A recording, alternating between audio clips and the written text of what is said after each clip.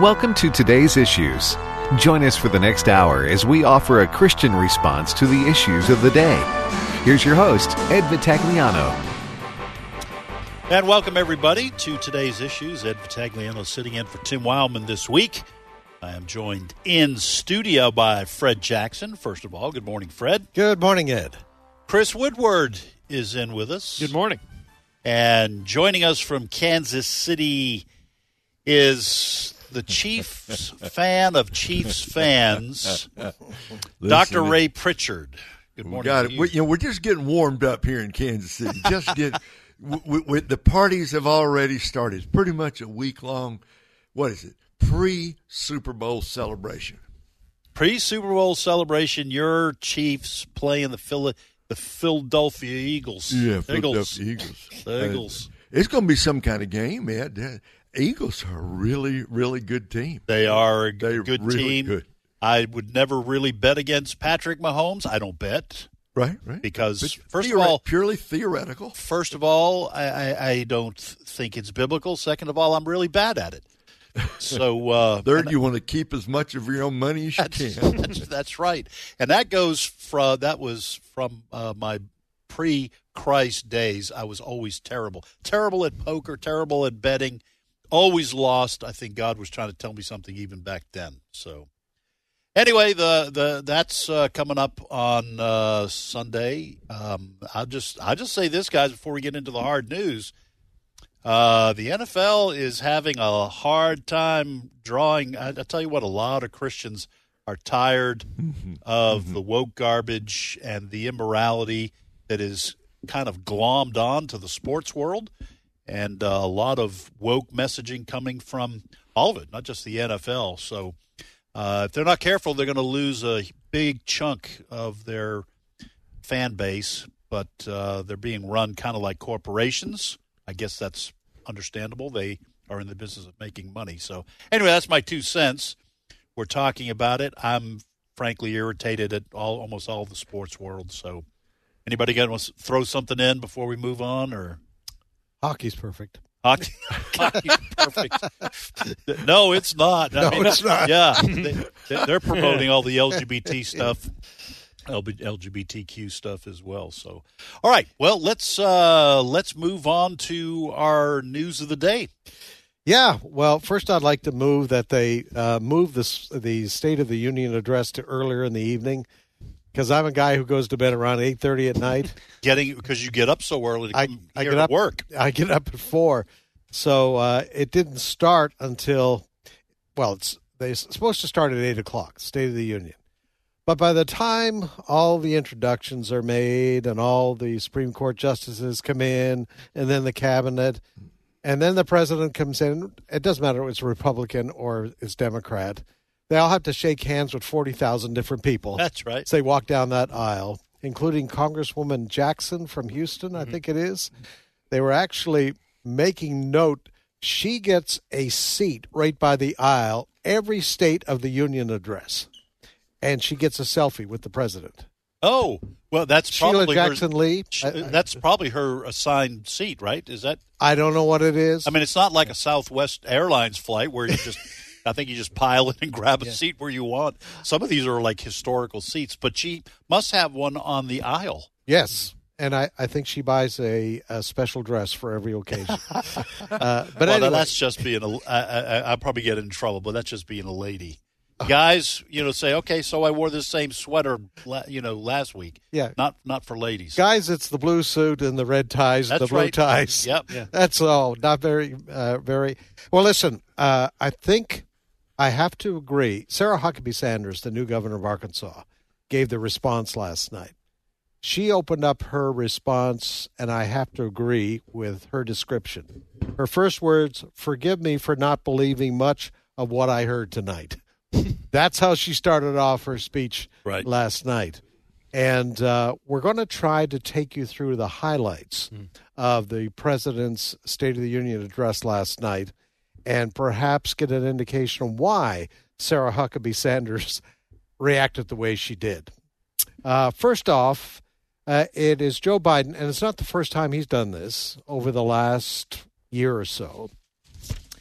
taking credit, and this is going to be cut number one, Brett, taking credit for creating, I think it went up last night, 1 million jobs. It used to be 11 million. He took credit last night for creating 12 million jobs since he came into office. Wow. What an incredible president. That's awesome. Yeah, cut number one. 12 million new jobs. More jobs created in 2 years than any president's created in 4 years. All right. Let's make it very clear, and this is not, initiated by us. He didn't create 12 million jobs. Right. When he came in as president, COVID had shut down, for many people, mandatory. Right. Businesses shut down. Non-essential. Non-essential job. Right. Shut down.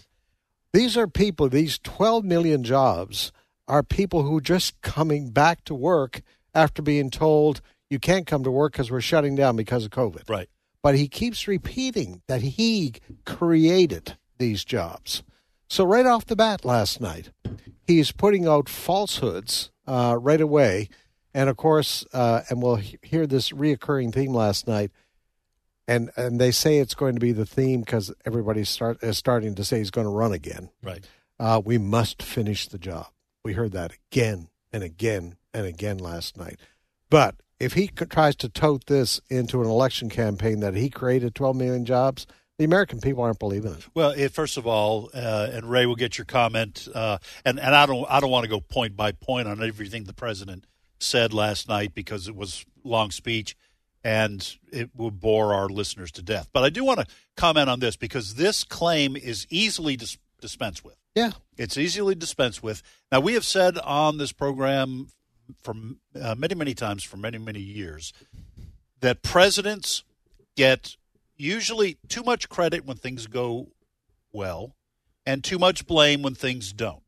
All right. But this claim that he created 12 million jobs, the only time a president should make that a part of his, campaign speech or part of his resume, the only time a president should do that is if there is an expanding economy that is the result of his or her policies. Mm-hmm.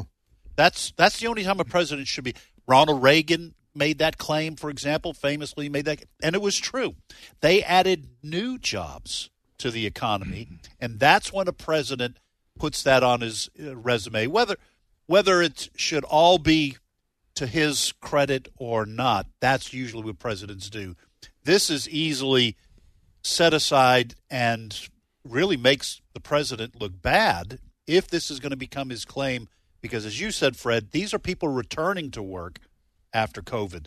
Ray, I doubt that the media did a lot of fact-checking on this. They did some did some fact-checking, but this is an easy one to kind of put to the test. Well, it's a big number. 12 million is a very big number.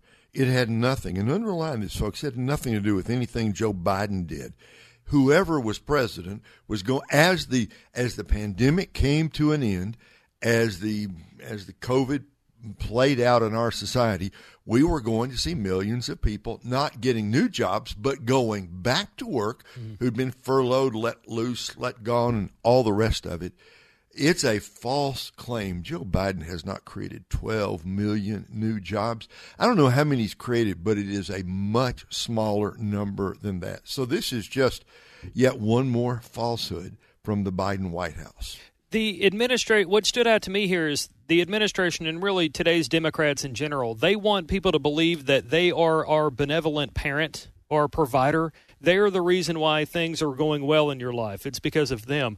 And Kamala Harris herself did this a couple of years ago when she was running for president. There was a debate, and they've got umpteen Democrats on stage arguing about things. And at one point, Kamala tries to take over the debate, and she says, America doesn't want to see us fighting. They're wanting to know how we're going to put food on their table.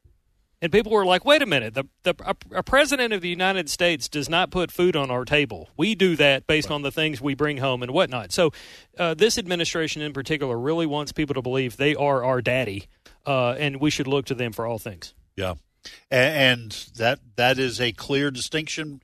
Well, it used to be a clear distinction between the two political parties. Certainly is a clear distinction between two somewhat mutually exclusive worldviews when you're talking about capitalism and increasingly socialist take that seems to reign supreme inside the Democratic Party. We have reported on another aspect of the speech last night had to deal with the border. Now, if you thought for a moment that Joe Biden was going to confess that he has allowed 5 million people to come across our border since he became president, he wasn't going to do that. He took no responsibility for that, but he did talk about now what we need is immigration reform, cut number 4. Let's also come together on immigration. Make it a bipartisan issue once again.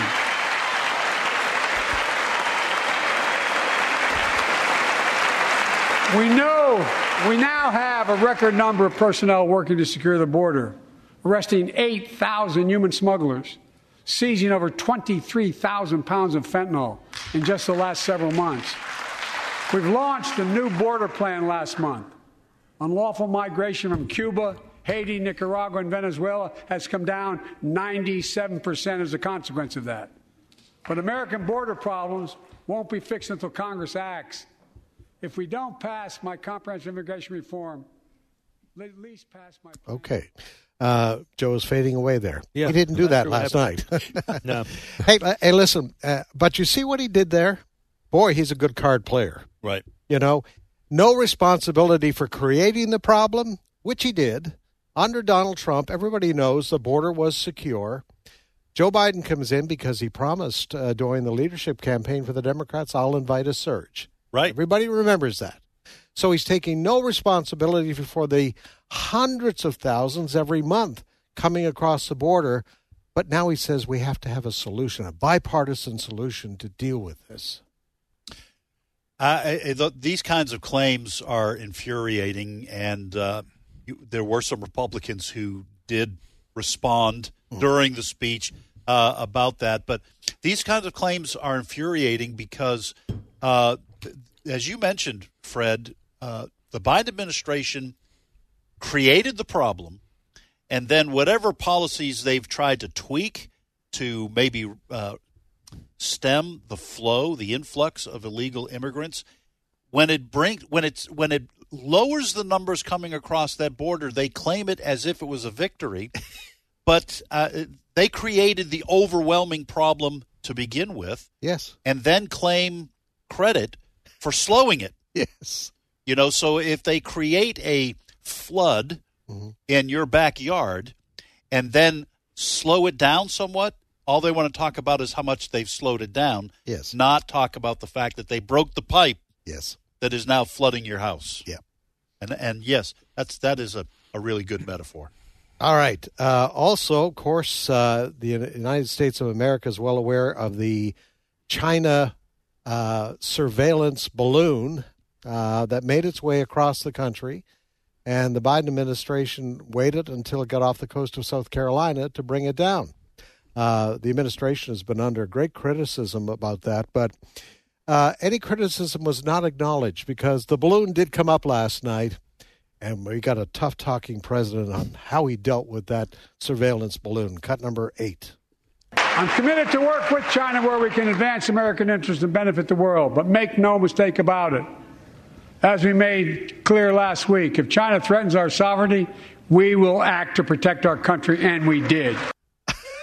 We did after they got, let's see, the recipe for Coke, the recipe for Kentucky Fried Chicken. After they got all the secrets they wanted, we dealt with that problem. Ray, we let it float all the way across Montana. It floated across part of Kansas, right where we are, okay? It floated right across the heart of America. And finally, when it cleared the land, right, when it was about 15 miles out or whatever, completely offshore, then we shot it down. So we gave it time, Ed and guys, gave the Chinese time to complete its mission. Once the mission was complete, then we shot it down. But that's anything to be in Joe Biden's mind, as scary as it is to be in there, okay, that's a victory. Okay, for him, I guess he's claiming that's showing That's showing the Chinese, the communists. I We're showed showing them. We're showing them a thing or two. Make no mistake about it. Yeah, they were able to take pictures of all our military establishments across the country, and then we showed them. Then we showed them. Right. You know, it reminds me of when I was in high school. Kids would shove each other on the playground or wherever they were, even in high school.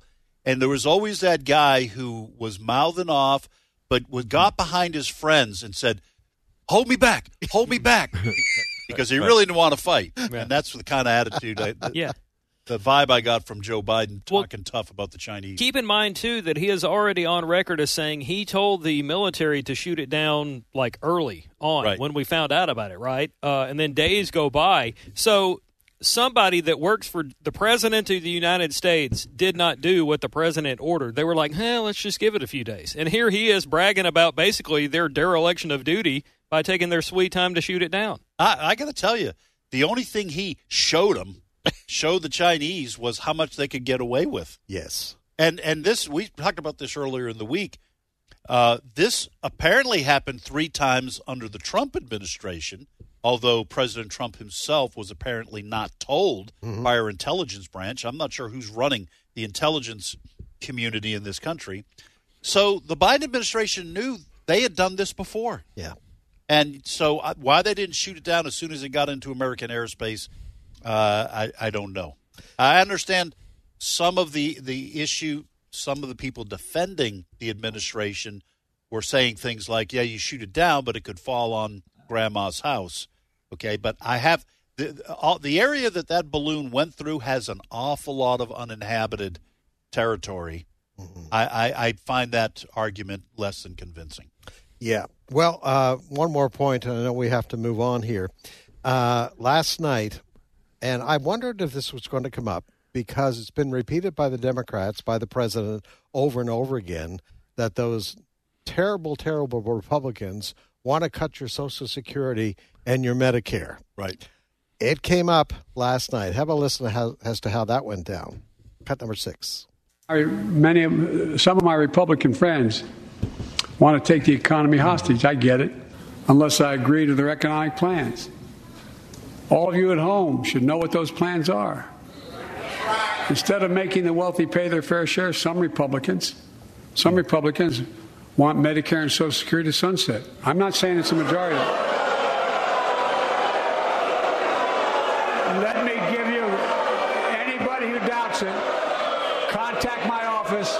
I'll give you a copy of the proposal. That means Congress doesn't vote. Well, I'm glad to see you. No, I tell you, I enjoy conversion. Conversion? What? They've come over to his side, is what he's saying. Does he mean conversation? Is that what he means? Well, it's Joe Biden. Who knows? There's no telling what he means. Listen, this is an old debater's trick. What his speechwriters pulled, you take something that one person might have said on the Republican side, and then you paint the whole party with it. And I have no idea whose proposal he's talking about. I'm sure there's somebody who has said it. I'm just going to tell you, I turned 65 this summer. Okay, Republicans like me, they don't want Social Security or Medicare cut. No. And I don't know anybody who really seriously does. But to try to paint the whole Republican Party as being in agreement with that is just a smear. It's just a smear. And that's why I try to be careful when I talk about the Democrats and especially the far left. You have some real radicals in the Democratic Party who say insane things. And that's why we're careful here on this show to say this Democratic Party is not your father's Democratic Party. This is not classical liberalism that we hear anymore. This is the radical element within the Democratic Party because it is a smear to say all Democrats believe what these far lefty radicals believe. So the president got an earful from the Republicans, and I generally don't like individual Republicans standing up and saying things to interrupt the State of the Union speech. I don't think it should be done on either side. But when you have a statement like that, sometimes it's the right thing to do for the whole part of the party who's just been smeared, to let the audience who's watching know that, no, they don't believe in that. As I say, Sarah Huckabee Sanders, the new governor of Arkansas, gave the official response for the Republicans last night. She did a fantastic job. The State of the Union speech ran about an hour and 17 minutes. Wow. She wrapped things up, I think, in about 14 minutes. And but what she had to say was stated strongly and very much to the point. At one point during her speech last night, she took the president on these claims that we have to do something about fentanyl when he himself created the problem. Have a listen to what she had to say about that issue on fentanyl, cut number 11. We now have the worst border crisis in American history. As a mom, my heart breaks for every parent who has lost a son or daughter to addiction. 100,000 Americans a year are now killed from drug overdoses, largely from fentanyl pouring across our southern border. Yeah, the latest estimate from the border authorities, they believe close to 7 tons of fentanyl have come across our southern border since Joe Biden became president. 7 tons. 7 tons. And in comparison, Ray will get you to chime in if you'd like, but in comparison, the amount of fentanyl that can kill a person is really small. Oh, so when you're talking about 7 tons of it being sown across communities throughout this country, we're talking about the potential for double or triple that fatality rate, all because of the policies of Joe Biden on the. I'm going to call him Joe Border, Joe Biden on the border. Ray, what's your take on this? You know, there's some things that we can theorize about, and some things we absolutely know to be true, which is that when Donald Trump came into office in early 2017, he said he was going to secure the border. Had a big fight, spent a lot of money. The border was more, by the end of his term, the border was more secure between us and Mexico than it has been in 100 years. Yes, did some stuff get across? Yes, some stuff did, but it was just a minuscule trickle compared to the flood of illegal immigrants and drugs, especially this fentanyl. 7 tons. Friends, do you know how dangerous this drug is? We got to lay this at the feet of Joe Biden because he inherited a secure border situation and basically has just opened the door for anybody to come in across our southern border. And this fentanyl, this tragic wave of a flood of fentanyl that's come into our country, this is the fault of Joe Biden and his dereliction of duty. Yeah, I mean, we're not just talking about illegal immigrants. We're talking about the drugs. We're talking about the human trafficking. Yes. We are also talking about an unknown number of terrorists who have crossed. The reason we know some of them are coming across is they have Border Patrol working double and triple overtime. They have caught some, so we know that means some have gotten across. We have no idea what the plans are for in the hearts and minds of terrorists who have crossed that border. So you're talking about a catastrophic failure of leadership, a policy that is absolutely to the detriment of our country and its people, and that it should be laid right at the feet of Joe Border. Joe Border Biden. Joe No Border Biden. All right, folks. We are going to take a short break, and when we come back, more. We're going to have Abraham Hamilton III on to discuss some kind of wacky things that are happening in our country, get a legal take on that, and more news to discuss when we come back. You're listening to Today's Issues on the American Family Radio Network.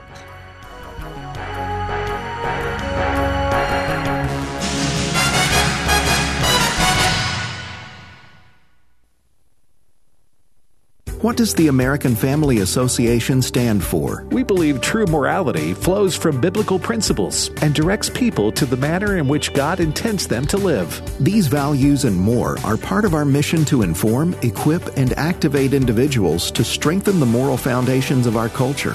We also support the church. We want to be a leading organization in biblical worldview training for cultural transformation. Thank you for standing with us as we seek to stop the erosion of godly values.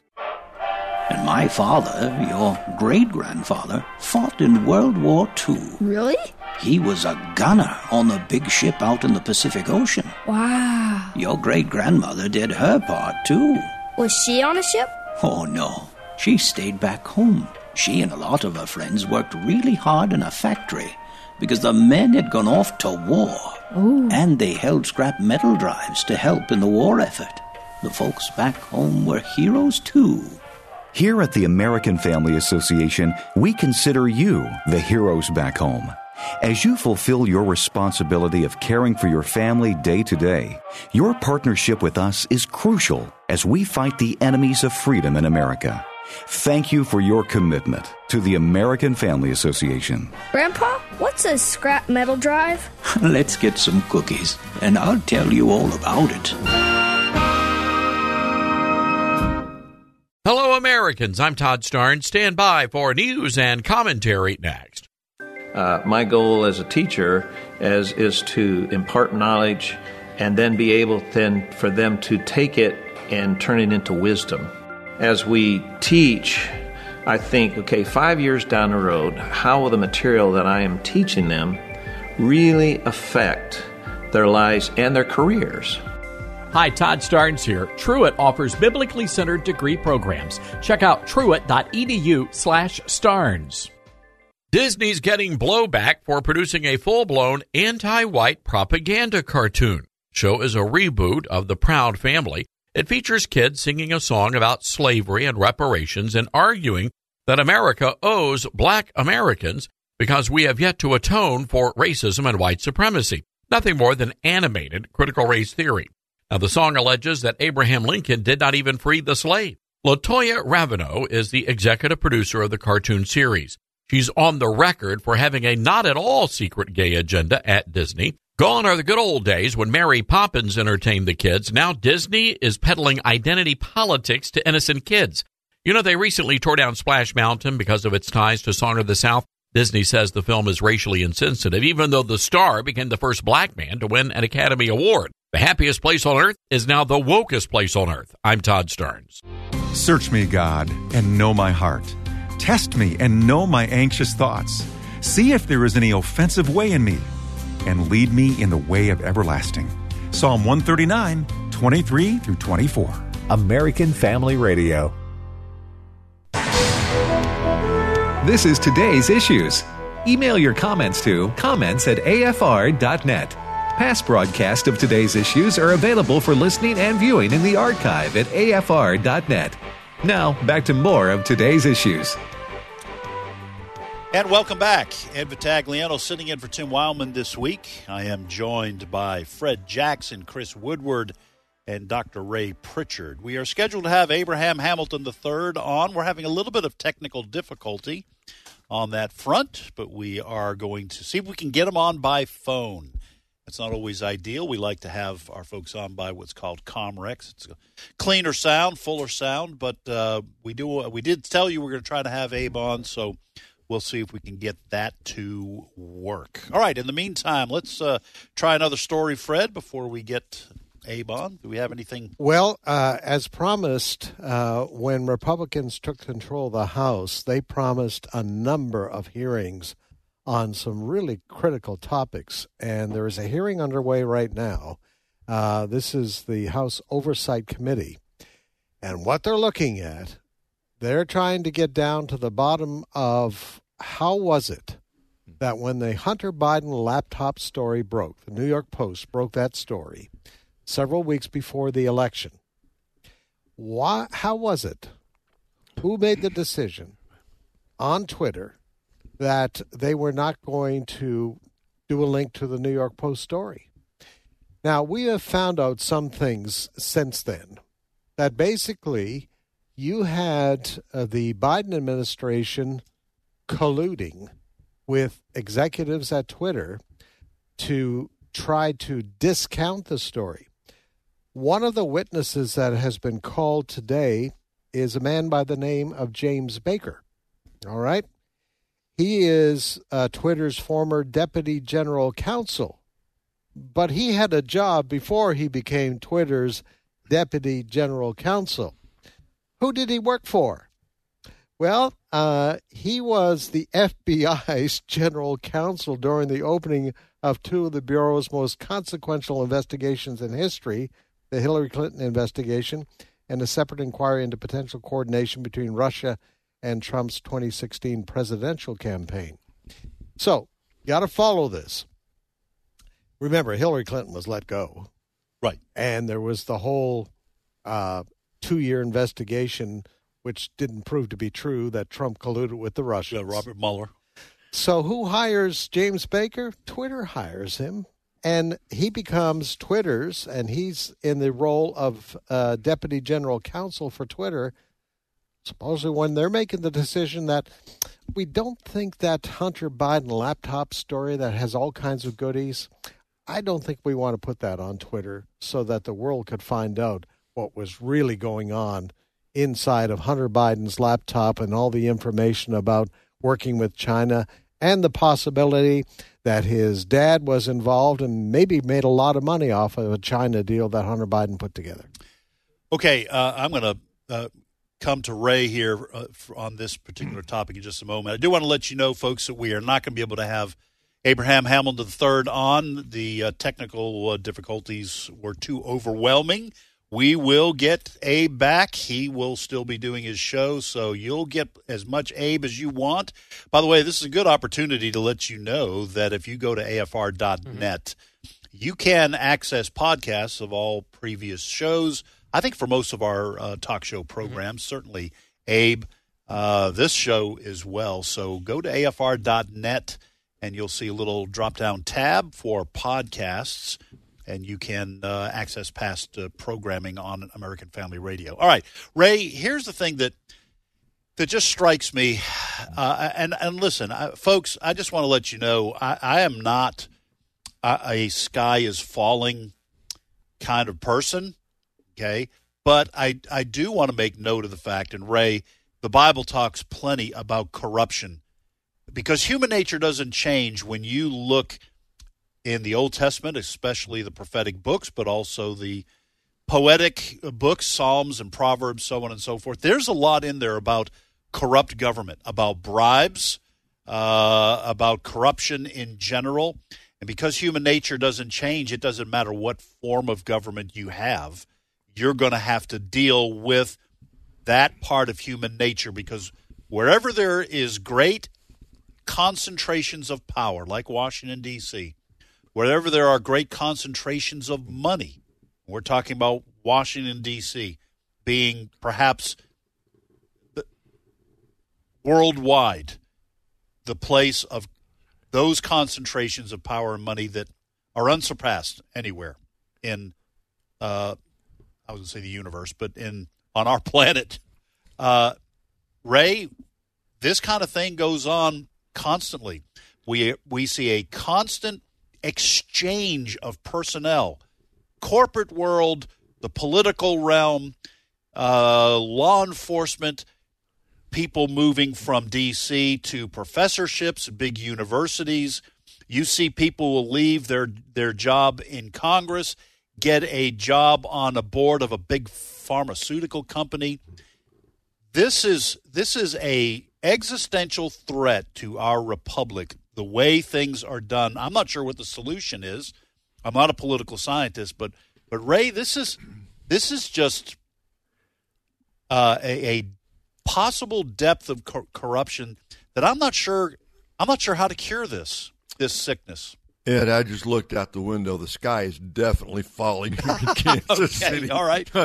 All around us, it's falling. And really, you've got the political side. Yes, the fix was in. The fix was in. The government, They were in on the deal. The Justice Department, they were in on the deal to bury the Hunter Biden thing. I think you're raising a broader question. It's a broader biblical question. There's a reason the Bible, says all men are liars. You know why? Right. Because all men are liars. Right. There's a reason the Bible says the heart is deceitful above all things, because it is deceitful above all things. There's a reason the Bible says, for all have sinned and fall short of the glory of God. That's Romans 3:23. All of our listeners know that one, right? Mm-hmm. If you don't know anything else, you know that one. All have sinned. But there's that little phrase at the end of verse 22 that nobody really ever quotes, but it's the key to verse 23. For there is no difference between rich and poor, no difference between young and old, no difference between American, African, Asian, Hispanic. It doesn't matter. Whatever your background is, for we're all in the same boat, Ed. We are born with a sinful nature, the propensity to lie, the propensity to deceive, the propensity to corruption and to covering up.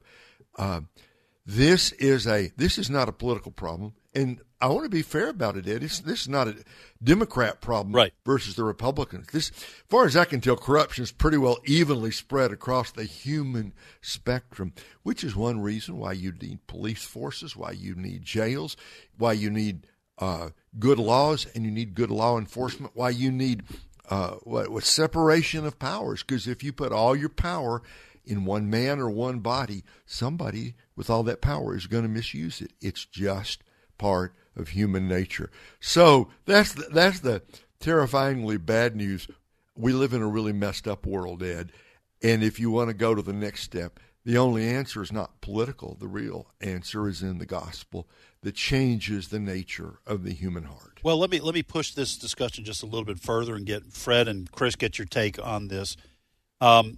So this is part of the biblical problem I have with critical race theory. Okay, I'm not just throwing it all in on that one spot, but or on that one topic. But here's the problem I have, and it is a threat to the gospel when I hear Christians talking about this, because what critical race theory says is that what Ray Pritchard just said is not true. Mm-hmm. That evil is rooted in whiteness, not blackness, not Asian, not Hispanic, whiteness. And the reason it's a threat to the gospel is that the gospel says the good news is preceded by the bad news that Ray just laid out, and that is that all people are subject to sin and corruption and lying and covetousness and oppression of other people who are in a weaker situation that you can take advantage of. And what it says also is that the foundations of this country are corrupted by whiteness and inherent racism, when, in my opinion, the solution to many of our problems, while certainly not just political, our founding fathers, Fred, were so brilliant that they gave us a system that could be used by a people who feared God to correct some of these abuses, and instead of concentrating power where it can bring down a nation, you separate it. And so I look at these accusations against the Declaration of Independence and our Constitution, while certainly flawed documents in terms of being written by human beings, point a way politically for us to start maybe curing some of these ills.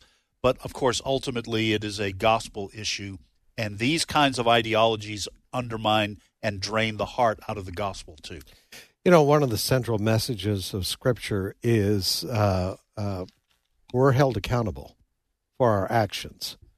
What critical race theory, what you were just addressing there, critical race theory says no, if person A over here acts in a bad way, it's person B's fault. Right.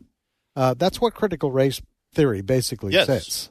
And that person B may have lived 100 years ago. Right. Person A lives today, but if person A does something wrong, even though that person lived 100 years ago, they're to blame for this. Right. That's not the Bible. The Bible says that someday all of us will give an account. Yes. We will give an account. Revelation talks about the white throne judgment, which is where people who reject Jesus Christ as their personal Savior, it says the books will be open. Right. Boy, that's frightening. It is frightening. God is keeping books on individuals. There is a name. Yeah. And you will be held accountable someday. And if you do not know Jesus Christ as your personal Savior, you will not be able to point to the person next to you and say, my sin was his fault. Right. That's what Scripture teaches. For us as Christians, there'll be a Bema Seat judgment. Yeah. When the rapture occurs, there'll be a Bema Seat. Now, when you're saved, Jesus has paid the price for your sin, but we are going to give an account with what the talents that God gave us, right? The finances that God gave us, what we did with those things, and there are going to be awards for that. So whether you accept Jesus Christ as your Savior, you go before the Bema Seat, or you go before the white throne judgment, it's all about accountability. Yes. For what God has done for you. And there'll be no excuses. And what has happened with critical race theory and what has happened in the liberal wing of our society and our culture is an attempt to flip accountability to people who have nothing to do with your decision to sin. Right. That's what's going on here. And that's not going to work. Right. It's not going to work before God. No. And it really doesn't work in the real world. It doesn't. Either. Go ahead, Chris. This discussion is why AFA, FRC, and other groups were sponsors of an event last week in Washington, D.C. that was called the National Gathering for Prayer and Repentance. If you didn't watch it, I'll share the link here in a second on our Today's Issues Facebook page. But in addition to the many things people were praying about and asking repentance for was the treatment of others and for people to get along and respect one another. This is also a discussion that shows you, unfortunately, many people out there in America, including those that have been in church for a long time that are Christians, they don't hear these things in their churches. Pastors are not preaching on these things like Romans 2:11, which tells us God shows no favoritism or God is no respecter of persons. Your V may have it differently. Pastors don't preach on these things, unfortunately, not as a whole. Sunday school teachers don't teach on these things. What people get is 7 ways to have a great week this week. And then, unfortunately, too many people get their knowledge of Scripture from some vague Facebook page or what a politician tells you the Bible says, right. Which is why you, believer, need to be in the Word yourself to figure out what God says about these things, and don't believe what some politician or what some community organizer tells you Scripture says. Too many people listen to those people, and they're biblically ignorant. Yeah. And that's why we're having these problems today. All right, folks, one last comment, and then we'll move on to some more stories here in this first hour. Please don't misunderstand what I'm saying. I am not – I spent a lot of time reading in the Old Testament prophets, and they do address issues of justice, which in the Bible means issues of righteousness. There can be unrighteous conduct that is performed communally, corporately.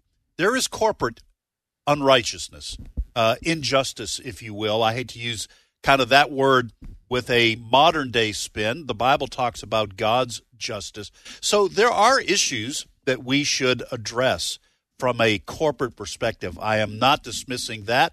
I'm a firm believer that for a society to be just in God's eyes, individuals have to treat each other in a righteous manner as they interact corporately, all right? But that's not what I'm discussing. I am discussing the ideologies that gut that message from the Bible and set up a whole different standard of what is righteous and what is just, really, frankly, without any even tip of the hat to what God thinks. So anyway, I like having these kinds of discussions periodically because it gives context, a spiritual context, to the issues that we're discussing that can seem to be overwhelming, but we need to address from a biblical perspective. All right, Fred, it's enough of our preaching today. Let's move on.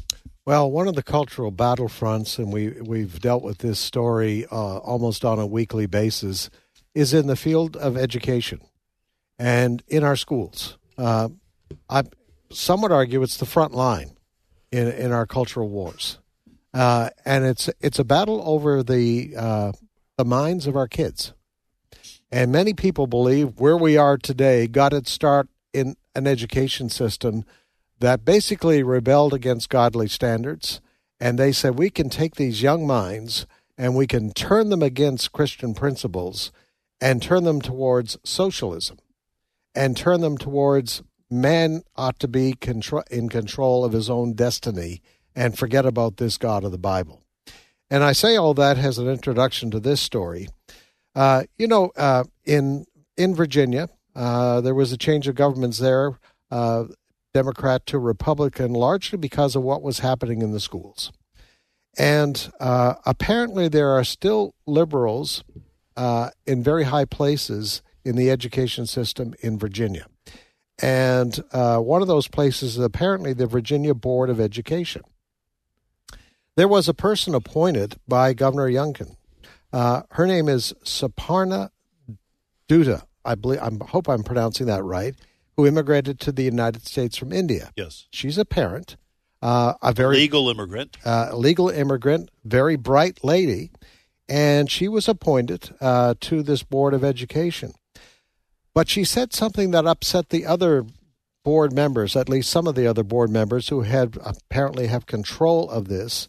And I want to tell you, she's a woman who championed traditional American values, and she was booted off the board 1 week after sparring with another board member over whether public schools should present socialism as incompatible with democracy. Now, listen to this. She told the Senate Democrats voted to remove this Suparna Dutta, claiming that a public school parent isn't qualified. This is a quotation. Isn't qualified to serve on the Board of Education, according to the governor. She's a mother and an advocate for parental rights. Her ousting follows a contentious exchange last week during a board meeting reviewing proposed changes to history and social science standards in Virginia's public schools.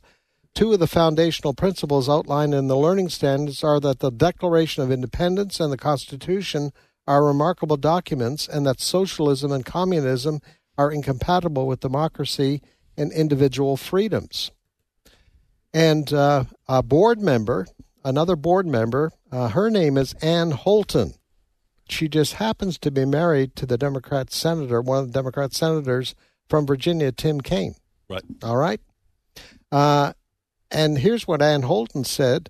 You cannot reference the Declaration of Independence and Constitution as remarkable documents without also acknowledging that they contain fundamental flaws of enshrining slavery and limiting the protections that they provided for only white men. So is socialism compatible with democracy? Holton asked. That would be a great debate to have in a 12th grade government civics class. So there you have it. All of a sudden, because this immigrant from India believes in the Declaration of Independence, believes in the Constitution, is warning about the dangers of socialism, according to this Democrat who sits on this board, that's a dangerous point of view, and we don't want you on this board. Ray, I got to tell you, this is increasingly, as Fred said, I don't think it's, maybe it's arguable, but I think it's certainly believable. I believe it, that the education system in this country used to be colleges and universities. It is now in the lower grades, high school, and even lower, grammar school, if they still call it that, is the front line in the cultural battle over the direction of this country and our history. And I got to tell you, this kind of sentiment is just steeped in historical ignorance, because when people say that the Declaration of Independence, they want to undercut it because it was written during a time when slavery was legal in this country. Well, you know what?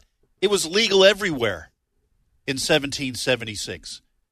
The reason this Declaration of Independence is so startling in human history is because its ideas had not been written down like this at all except in the scriptures, okay, these kinds of ideas. The fact that we are created and endowed by our Creator with certain unalienable rights, okay? These ideas were unique in human history. The fact that they occurred in a country that still had slavery, in a world that still had slavery, is what is so startling about those words penned in 1776. So this idea that we should engage with ideologies that want to, frankly, my belief is throw that document in the trash and throw our founding in the trash, in the garbage, simply because these were steps forward out of moral darkness is frightening. And the fact that this person was booted from the board because of words that they said were, what was the words? Not disturbing, but anyway, we'll get back to the Tim Kaine's wife. What did she say about those words?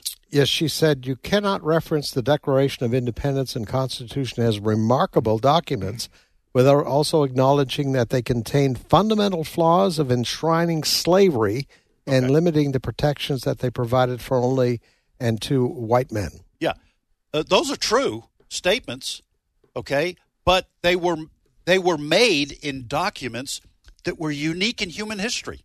And to me, Ray, these criticisms are meant to serve as the platform for ending our constitutional government, not limiting the power of the federal government, but strengthening it and turning us in the direction of socialism. We ought to ask ourselves, Ed, the question, who wrote the Declaration of Independence? It was Thomas Jefferson, clearly one of the greatest minds God ever created, a truly phenomenal thinker. Was he a slaveholder? Yes, he was. That's a matter of historical record, and there's more you can say if you go down that road. But what was it that Thomas Jefferson, the slave holder, what did he say? We hold these truths to be what? Self-evident, meaning that's really an appeal to what we call today natural law. Right. That certain things are so obvious, they're part of reality itself. So, Mr. Jefferson, what are these self-evident truths? That all men are created equal and that they are endowed by their Creator. Thomas Jefferson, some kind of deist, I suppose. I don't know. Nobody's arguing he was an evangelical Christian, but he understood there was a Creator endowed by their Creator with certain inalienable. Interesting word there. We don't use the word inalienable. In fact, we never use the word inalienable unless we're quoting the Declaration of Independence. What does that mean? It means it's a right that cannot be taken away from you. It can't be separated from you. Certain inalienable rights. Among these are life, liberty, and the pursuit of happiness. Now, was Jefferson a slaveholder when he wrote those words? Yes. Was that wrong? Yes, it was. Was it evil? Yes, it was.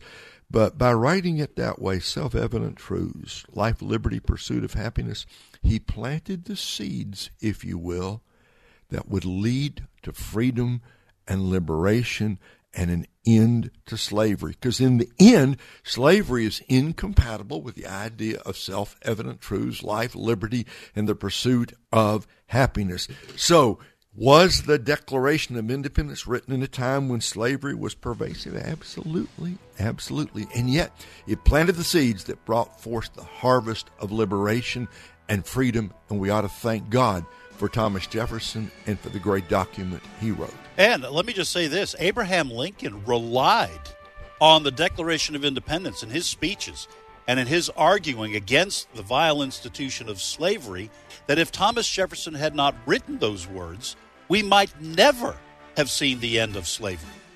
All right? So this is the point I'm trying to make against the God haters, frankly, and the people who hate our Constitution and our form of government, who want to use that as an excuse to end it. And frankly, we're not going to let them. So anyway. All right, folks, 5-minute break for news. When we come back, more. You're listening to Today's Issues on the American Family Radio Network. Please join us.